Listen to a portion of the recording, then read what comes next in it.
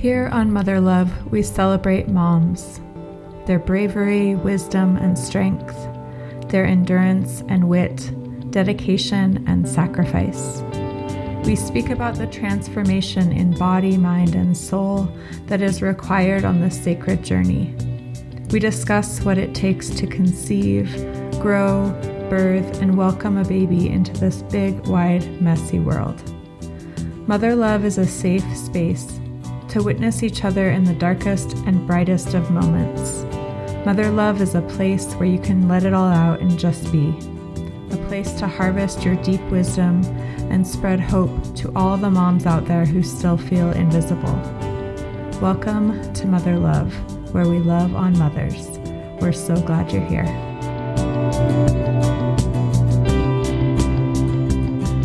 Yeah. So, okay, we'll be official, and I'm going to say hello to our listeners. Thank you for being here today. I'm very excited to introduce April to you. April, say your last name absolutely correctly. Lemieux. Yes. I just know you as April, and I don't say your last name out loud very much. My last name was a spelling word, or like a bonus spelling word when I was in second grade, because it was like, how do you even say that? Yes, yeah. I know. But April's here today, and I'm so grateful. And usually the first thing we do on the podcast is kind of introduce you to people. Sure. So because April is a dear friend of mine, I already know her well, but I was trying to remember how we met each other, which this is becoming kind of a theme in our beginning of our episodes. Like, can Claire remember where she met this person? Was it a reading of her own? Was that maybe through Chelsea and that kind of circle of writers? Maybe. That was just funny because that's how I met Tia too, but yeah, it's okay. Or the Lotus. Yeah. It could have been the Lotus. Everything comes back to the Lotus. No, it's true. It's true. But I asked you to come today, April, because we were talking a little bit before we started recording, and I was just telling April that that we're trying to really intentionally choose. I think every mother has an incredible story, without a doubt. But we're trying to intentionally choose, at least in these initial episodes, things that haven't been talked about very much in my experience. And I think there's an assumption and a tendency for us to believe that if we've had an experience that is pretty vastly different than what the mainstream idea of motherhood is like, that it's not a welcome conversation to have. Or I'm speaking for myself, almost feel like do I have a voice in this, because my story is not the typical mother story. Right. So do I get to have a voice? Is this valid? Yeah. Which is part of why I'm so honored to be here today. Yeah. Because I think, like you were saying earlier, motherhood looks like so many different things. It shows up in so many different ways, and we all have something to say about it. Right. So excited to be here today. Yay. Yeah. And we have talked, the two of us, about kind of your story before. I think we had been friends for a couple of years even, and this is a good example. Before, and that I'm very passionate about mothers and motherhood, and specifically maternal mental health because of my own experiences. But it was like, I think in part for you, it wasn't me. It wasn't what we just talked about but I knew there really needed to be proper space held for your story. Right. And I knew that there needed to be some trust earned there before we could really dive in. I so appreciate that. And I remember that conversation, and it's been at least a few years since, our friendship began and time we've spent together, and having you hold space while I shared that story with you was, that definitely bonded me deeper with you, because it is, it's not, my close friends know my experience, but it isn't everybody else. It's just a very, minimal detail story, and they know what I feel they need to know. I keep the rest to myself. Yeah. But, as I told you earlier, I've listened to, some of the earlier conversations that you've had, and I just think, as a writer myself, like sharing your story, sharing your experiences, sharing how you get through this thing we call life, especially as a mother, it needs to be spoken. It needs to be witnessed, because we're all going through it, and all in different ways, but all just as valid. Mm-hmm. And so Yeah. And even, what I'm learning is, I think this is true of everything, but with mothers in particular, there's almost always this kind of battle within that's like, okay, I don't want to put this out there because there's a fear of judgment, and there's often this underlying current of shame. Right. But then there's also this thing that, like, when you do, under the right circumstances, the connection that is possible, and the honoring that takes place, and the healing, you too, like me too. Yeah. Whoa, yeah. There's a universality to the details of our stories that is like only moms can understand, but they can be such different things. Like, exactly. But it's almost like a heart thing when you're like, oh, yeah, you get what I'm saying. Exactly. Like you've held your child when they're in pain, or you're, like, it doesn't matter what has happened. We all know the feeling of watching our child suffer in one way or another, and not being able to fix it or go there to make everything better. Right. Yeah. So, maybe we can just start. Can we give listeners a little bit of a sense of who you are in the world today, in terms of what you do outside of motherhood? And then we'll dive into just sort of like a day in the life of April. Oh, wow. Okay. So that people can understand before we get into backstory. Totally. A little bit about who you are. Yeah. Well, I moved to Helena, back in beginning of 2011.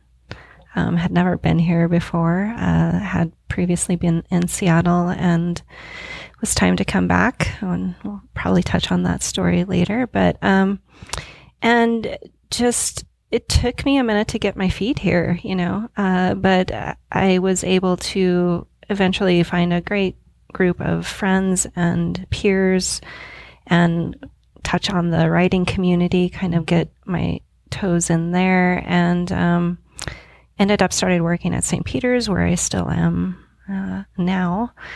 And so my day-to-day is, waking up, getting some sort of a practice in the morning if I can, yoga, writing, what have you, ride my bike to work, do the work thing, and then try to get out in nature if I can. We've got such beautiful weather right now. You got to grab it while you can. Totally. And, I'm a pretty introverted person, so a lot of my self-care or just day-to-day is just finding ways to fill myself up, especially with everything going on right now. I think it's just so important to try to find that daily, if you can, those moments of centeredness or peace. And especially for me, I definitely am reactive to things not being I like schedules. Yes. I like a certain amount of, okay, I can kind of count on this happening. Yes. And there's so much of our day to day now that is the exact opposite of that. So yeah, whether it's a walk with my partner up in the hills, or, just taking some time to get on my mat, or writing, or whatever, just going inward a little bit and reconnecting with that part of myself that's, always there and always present. And then being a mom. Yeah. So yeah, lovely. Can you talk about this for my own curiosity? And we don't have to go here if you don't want to, but what type of work are you doing for St. Peter's Health? Like, what does that work look like? It's been something that's kind of shifted and changed over the years, what my original role was and what it is now. And now I I don't even know if I have an official title. I'm a kind of a jack of all trades, but I'm the claims coordinator for the physician side. So basically what that is working with our claims third party, which is where we send our claims from the doctors to the coders to this third party. And then we go through all of those, make sure that all of the things that are needing to be met by the insurances are done, any rules that we need to apply to the claims. So it's just a lot of like detail work. So needing to make sure that every claim that comes in fits the criteria for that specific payer, and then sending it out. So it's a lot of data, a lot of just, which I'm good at that piece. I'm good at knowing like what needs to be done in that way. So again, that's not where I started out, but that's where I have been for the last 5 years, and it's really good. It's talking about having that same. For some people, it's like that drives them crazy. For me, that's kind of feels really good. It feels really good. It's like, I know that this is exactly how it needs to be. Send. Yep. Like there's some satisfaction. I totally hear that. I'm like someone who is pretty, I would say that my nature is to be spontaneous. Yeah. Like by just, there's a part of the essence of who I am that loves like the element of surprise and the element of just like, who knows what will happen today? Like I know, but I've found that to be healthy, I really have to have other parts of my day or other parts of the structure of my life that are complete, like check box and be able to look back at the day and be like, okay, I accomplished this, and like it's taken me a long time to figure that out. Well, what's funny with this position is while there is those pieces that you can check, one of the things that drove me crazy when I started was it never ends. Like you are never done. You can never like check that final box and everything's like done. It's just this continual cycle of, there's more and more and more. Right. And that's like you, it's like finding that balance of, great. That's good. There is some good feeling of being stretched beyond your comfort zone. Yeah. True. So yeah. Nice. Okay. Well, that helped. I think that helps because, I'm just realizing in these conversations that there are a lot of things that I sit down at this table and know about you. Right. That people will not. So it's nice to just give a little glimpse into the day-to-day like that. Totally. Plus I find lately that that's a really good way to check in with friends. Like, hey, like, what's been happening? Yeah. What's been like going on? Because I think that this thing that I'm thinking is probably how your day's going is no longer a thing about how your day's going. Right. So how are you really, Exactly. And being in the healthcare field right now it's such a interesting place to be, and seeing how our community is being impacted and seeing what we're doing as a provider of health for our community. Right. It's really kind of interesting to be in that seat. I bet. Yeah. So. Yeah. Okay. And then let's talk about motherhood. That's what all right. So I think that it would be, I always like to, before we go back to the very beginning and rewind time. Right. I know that Jonah was just here recently. Yeah. And can you tell us, how old is Jonah? How is Jonah doing? Like, how was your time this past visit? And Jonah is 13, getting ready to go into 8th grade. Mm-hmm. And this was actually the first time that we'd been able to have time together since back in December, because everything happened. And that's a long time. It was a really long time. I mean, it got to a point, I think, for both of us where, we had a couple of almosts and we built it up so much that after the second time where it didn't work out, we were both just we had to just step back because it was so hard to get so excited and then have it not work out for reasons that were, it was out of our hands. But at the same time, it was difficult for us because we are so close. And when we are together, we're together, So, and with him being, he was very premature when he was born. So there's some concerns for him beyond just the average parent where he is considered high risk, and so that all of the things that come with that, like, I want you to have fun, but at the same time we have to take these precautions, and should you go to camp, should you not go to camp? I mean, it was really something I had to sit with and bounce off friends and partner and all of that of what, this is what I'm thinking. What do you think? But it ended up that, the camp that he went to, they were taking all the precautions that they could. I felt really good about it, and he had a great time. And, we had a couple of days where it was just him and I, which is, he's such a family guy. He loves to have everybody together. So when my partner and his daughter are around, like, Jonah would prefer we're all together, all doing stuff. But they were off doing their own thing for a couple of days, and we got to reconnect, just him and I, and we had he's like, Mom, I forgot that you and I could have such a good time together. It's like, yeah, see, Mom's cool. Yeah, see, I still got it. Even though you're going into middle school, I got this. Exactly. Yeah. And it is. I mean, I just know these visits are so precious because he's right on that cusp of going and discovering who he is, and it's not going to be Mom. This closeness. Yeah. So that's, I guess, maybe even why more so this last stretch of time apart was so hard, because I'm so aware that every visit is one step closer to that time where, as he should, right. He spreads his wings and starts doing his thing. Yeah. So.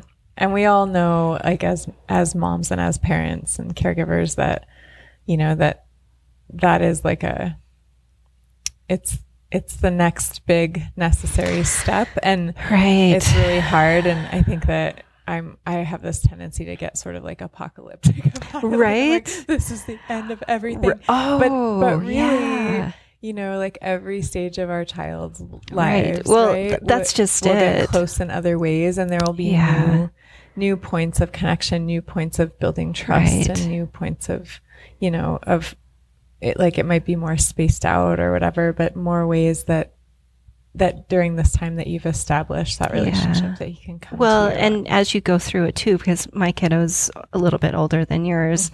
And so every time you go through those moments, because I talk about it all calm here, when inside I'm like, oh my God. But, you go through those. There's those periods, the first, I don't know, I don't want to hold your hand, or I don't need you to tuck me in, or... whatever the thing is. God, neither of those have happened. I know. To me yet. As you say them, I'm just like, like knife to the heart. Yeah. I remember the first time. I mean, this was probably 2 years ago or something. The thing was, and he's so affectionate. He's such a lover. He loves to snuggle, and all of that. And we would hold hands crossing the street. And he's so nice about it. Like, he's not like throwing my hand down or anything like that, but he just very gently, kind of let go. And then I could put my hand. Like, I don't know what's worse, honestly.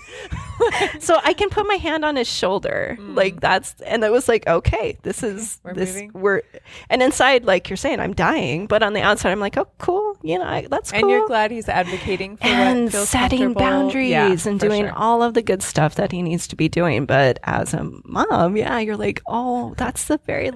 When he said frog instead of fwog. Totally. It's like, that was the last time I ever heard him say fwog. It's all those little things.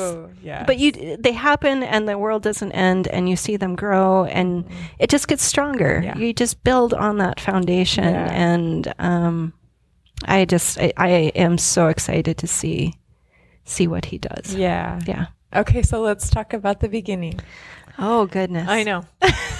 I know. See, I got you set feeling all good. Now we're going to rewind time and go into the intensity. But so what I do know, and maybe we can begin a little bit, if you feel comfortable sharing. Sure. Your experience as a kid going through different foster situations. Right. And and I know that was part of what influenced your decision to come to motherhood in the way that you did. So maybe if we could kind of start there. Oh, for sure. So much of who I am as a mother directly correlates with my childhood, Which I think is true of all of us. Yeah. There's no way there's no way that doesn't impact what you bring to the table. I mean, I was adopted as an infant. I mean, fairly just a couple months after I was born, I was adopted and raised up on the High Line up in northeastern Montana with a brother who had been adopted previous to me. He was like a year and a half, 2 years older than I. And really small town, population 300 something. I mean, there were 7-8 kids in my class. Yeah. Super, super small town, small community. And, I was raised in a household where my dad was very dominant, very controlling. His word was law. And, for whatever reason, I think there was a number of things. Part of it was just me being who I innately was. That didn't set well with me. My mom and my brother were both people who could make themselves smaller, who could take that without feeling a need to respond. And, there's no judgment to that. That was just how they were able to manage that with my dad. But for me, from the time I was very young, I said no. And, when you're little, and it was we're talking back in the 70s. I was born in 1975. So, and small town, people didn't really, it wasn't where you got time out. Yeah. It was spare the rod, spoil the child mentality, and then some. And what was when I was younger, maybe it wasn't taken to the degree that it was when I got older. So it wasn't until I was, I think the first time I went into foster care, as somebody in the community had called in, and they came to the school, and there was bruises and what have you, and I was raised in a household where we didn't communicate. Like, you didn't talk about your feelings, you didn't communicate anything other than it was like, bite the bullet, don't cry, be tough. And so there was nowhere in my mind where I would have ever reached out to anybody and said, oh, I don't know what's going on. Help me understand this. I mean, you're in 4th grade. What do you do? You're just, and I didn't even know at that point my level of being able to survive. That was my first introduction into, okay, grab your stuff. And they took me, and if I remember right, my mom said, they didn't know anything had happened until I didn't get off the bus. And so, the first time I was in foster care, I was able to continue to attend the same school that I had been attending. I stayed with a family who lived in a community, outside of Hinsdale, but was able to still be on the same bus as my brother and all of that. And was with that family for a couple of years, ended up going back to my adoptive family. Whoa. Yeah, that decision was made. Again, this was early on, early 80s. Like, there just wasn't a lot of... I remember going back and knowing that, my dad didn't want me, and the reason that I came back was because of my mom, that she had asked him. And I remember having to go in and ask my dad, can I come home? That was part of the thing, like that you're going to be under my roof. You're going to, so it's like, putting me under his, you're not going to come back until you ask permission, just so that, I'm the one who's in control. And, and home is home, regardless of what that looks like to the world, or, it's what I knew. And it was good to be back, even though, nothing had changed. There wasn't any work that had been done. I didn't even know really what that would have looked like, but I was older, my brother was still there, and we just kind of did our thing. And I was there. How old were you when you went back? Let's see, I was in 4th grade. So we went back at 6th grade, so like 10-ish, I guess would have been 10, 11 when I went back, and was there again until I was in 8th grade. And then the same thing. My brother ended up going into the military, so it was just me. And, I was starting to spread my wings, as we talked about earlier. And, honestly, my folks just didn't have the tools to be the kind of parents. I mean, I've done so much work over the years to try to be able to put that in a place of perspective. My mom came right from her home. She was 18 years old when she married my dad, from a family of lots of kids. And so, they just didn't have the tools. Yeah. And, it's not like they were necessarily choosing to be malicious. They just didn't. Is that how you feel about it? Or I feel like for my mom specifically, she was in a situation where, we're talking, tell you what to wear, tell you, read your mail before you read it. If you go somewhere, you need to check in. I need to know where you are. How to, it was very, I'm not just saying kind of strict. I'm saying controlling in every way possible. So my mom didn't really, we were all she had. Yeah. It wasn't like there was extended friends coming, friends never came over. Right. We were very isolated. We lived out of town and we were poor. Yeah. We were extremely poor. So for me, and when you're in a small town, everything's kind of there for everybody Public to see. knowledge, yeah. My dad, I think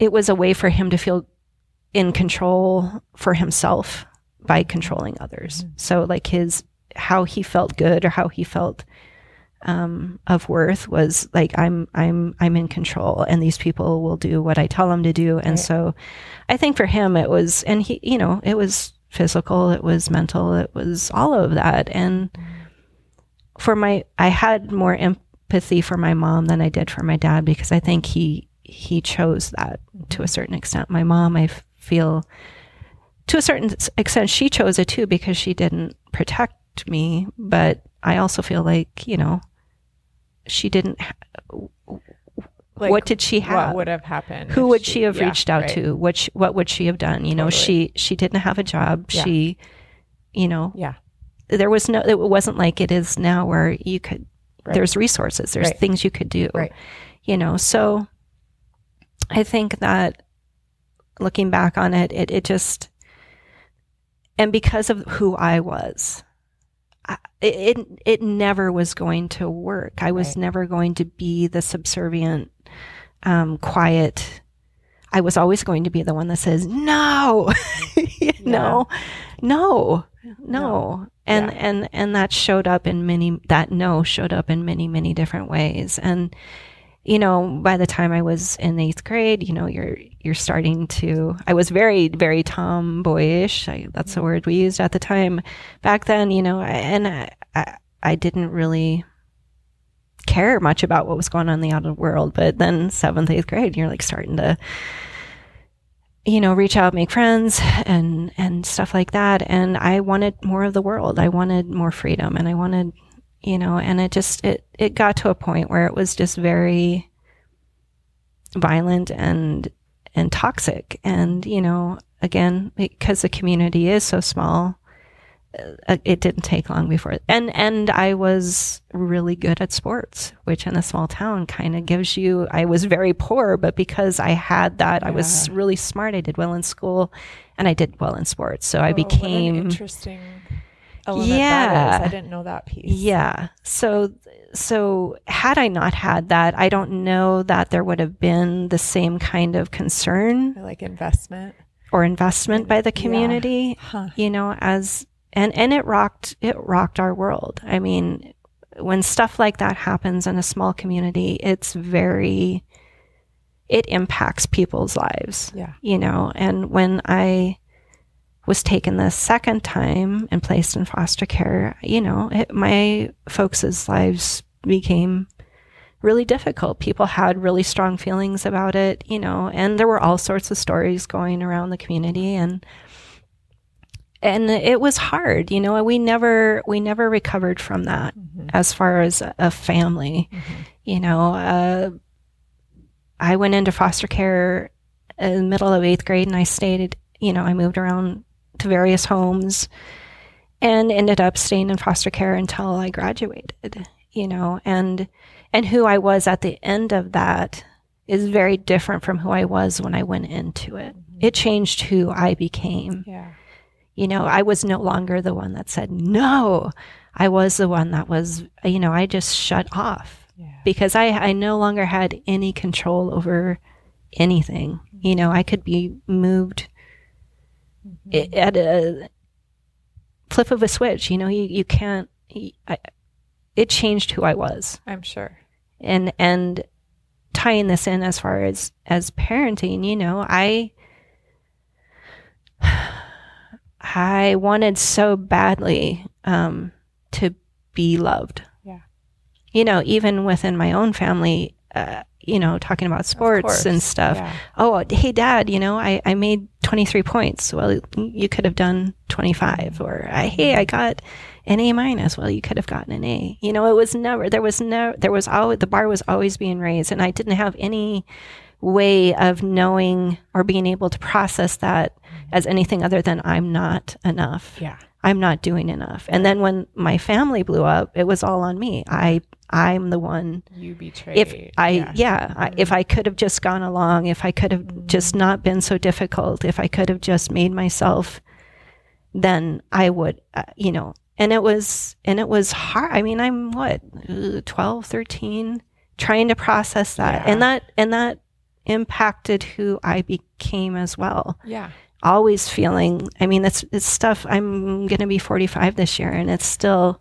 I mean, those are fundamental elements, you know, of safety and security and love and going from home to home, you know, being adopted, and then they didn't want me, and then going into foster care, and that didn't work. And, you know, it was just this continued message in my very, very formative years of, you know, you're not enough. You don't belong. You don't belong. Yeah. And I wanted, you know, and I would think when I would be in all of these homes, you know, well, maybe if I do this, or maybe if I do that, maybe then that. And I got really good at reading people. I could become whoever you wanted me to be within 5 minutes of meeting you. And I thought that was, well, that's what you do. Yeah. You know? And I thought that was, I'm onto something. Like, yeah. I'm like, ooh, this, you know. And I'm sure there are ways now.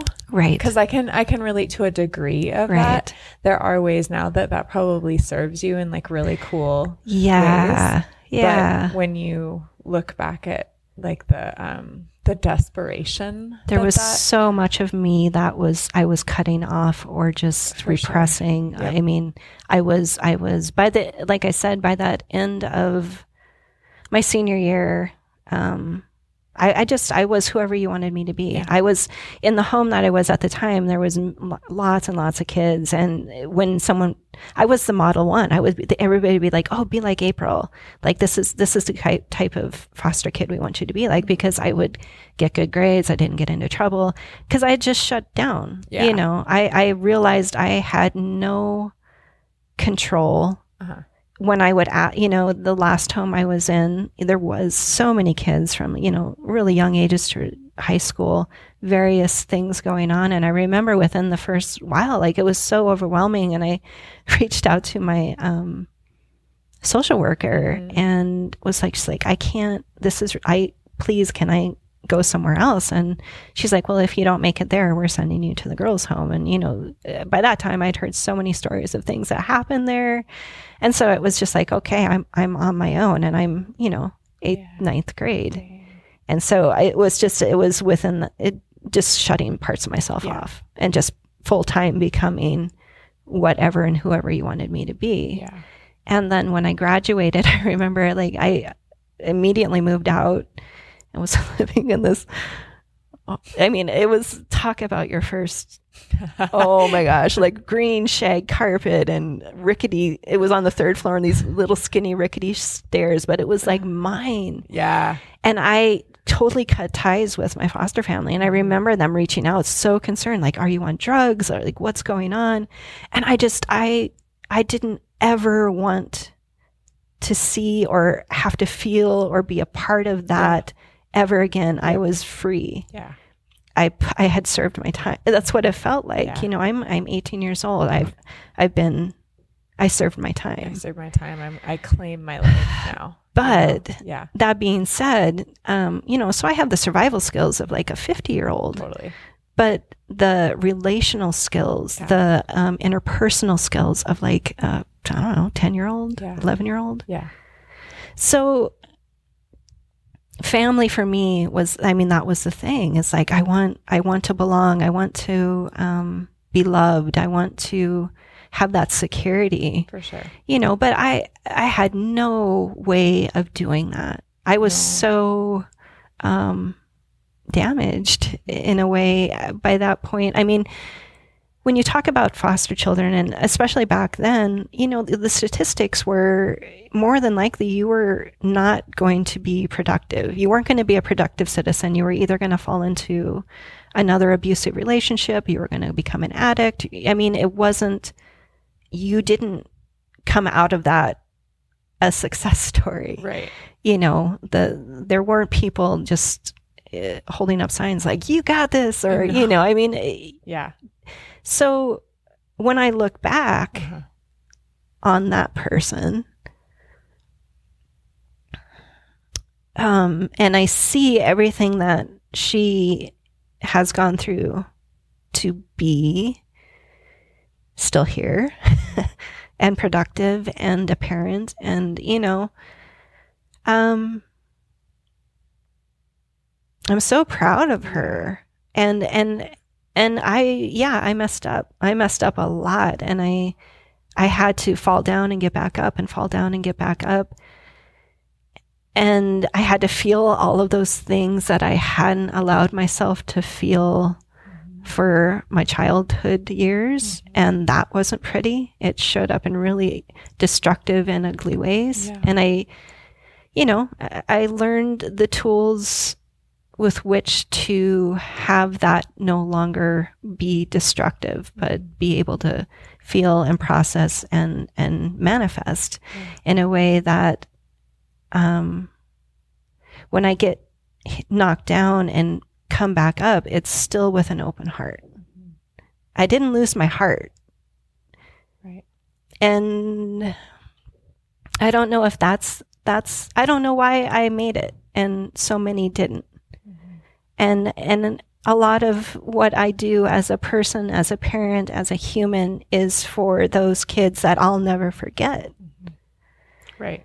You know, you don't forget that. You don't forget the 3-year-old who could dance so sexy because she'd been taught that was the thing to do in order to get love. You don't forget the siblings that got torn apart. You know, I mean, there's story after story, and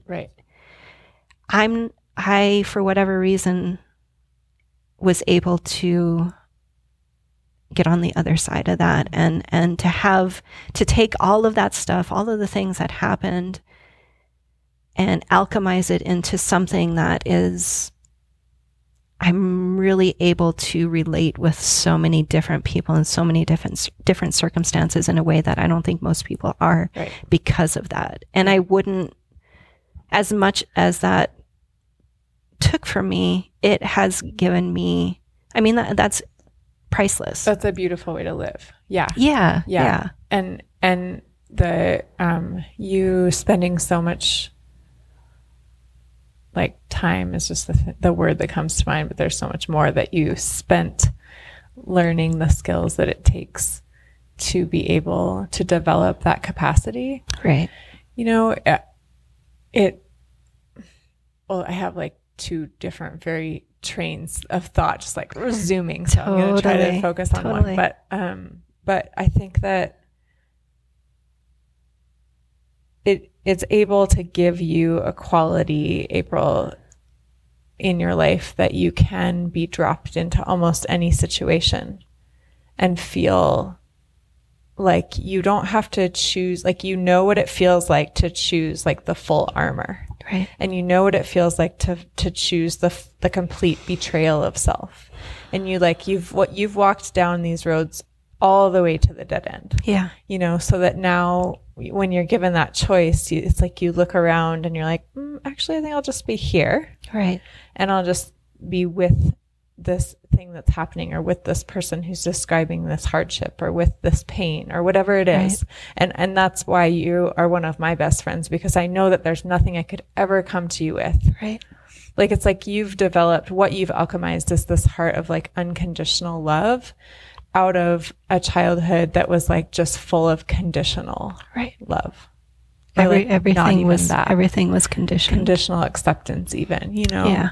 Conditional, like, you get to live here. Yeah. That's not even conditional love. Like, that's below that. Right. So it's like, I am so grateful that you were able to do that. And and then this brings me back to the other train that's zooming down the tracks. Yes. Which is, you know, when we talk about all of that, and when we look at all of it and sort of unpack it and go, okay, like, yeah, how did you?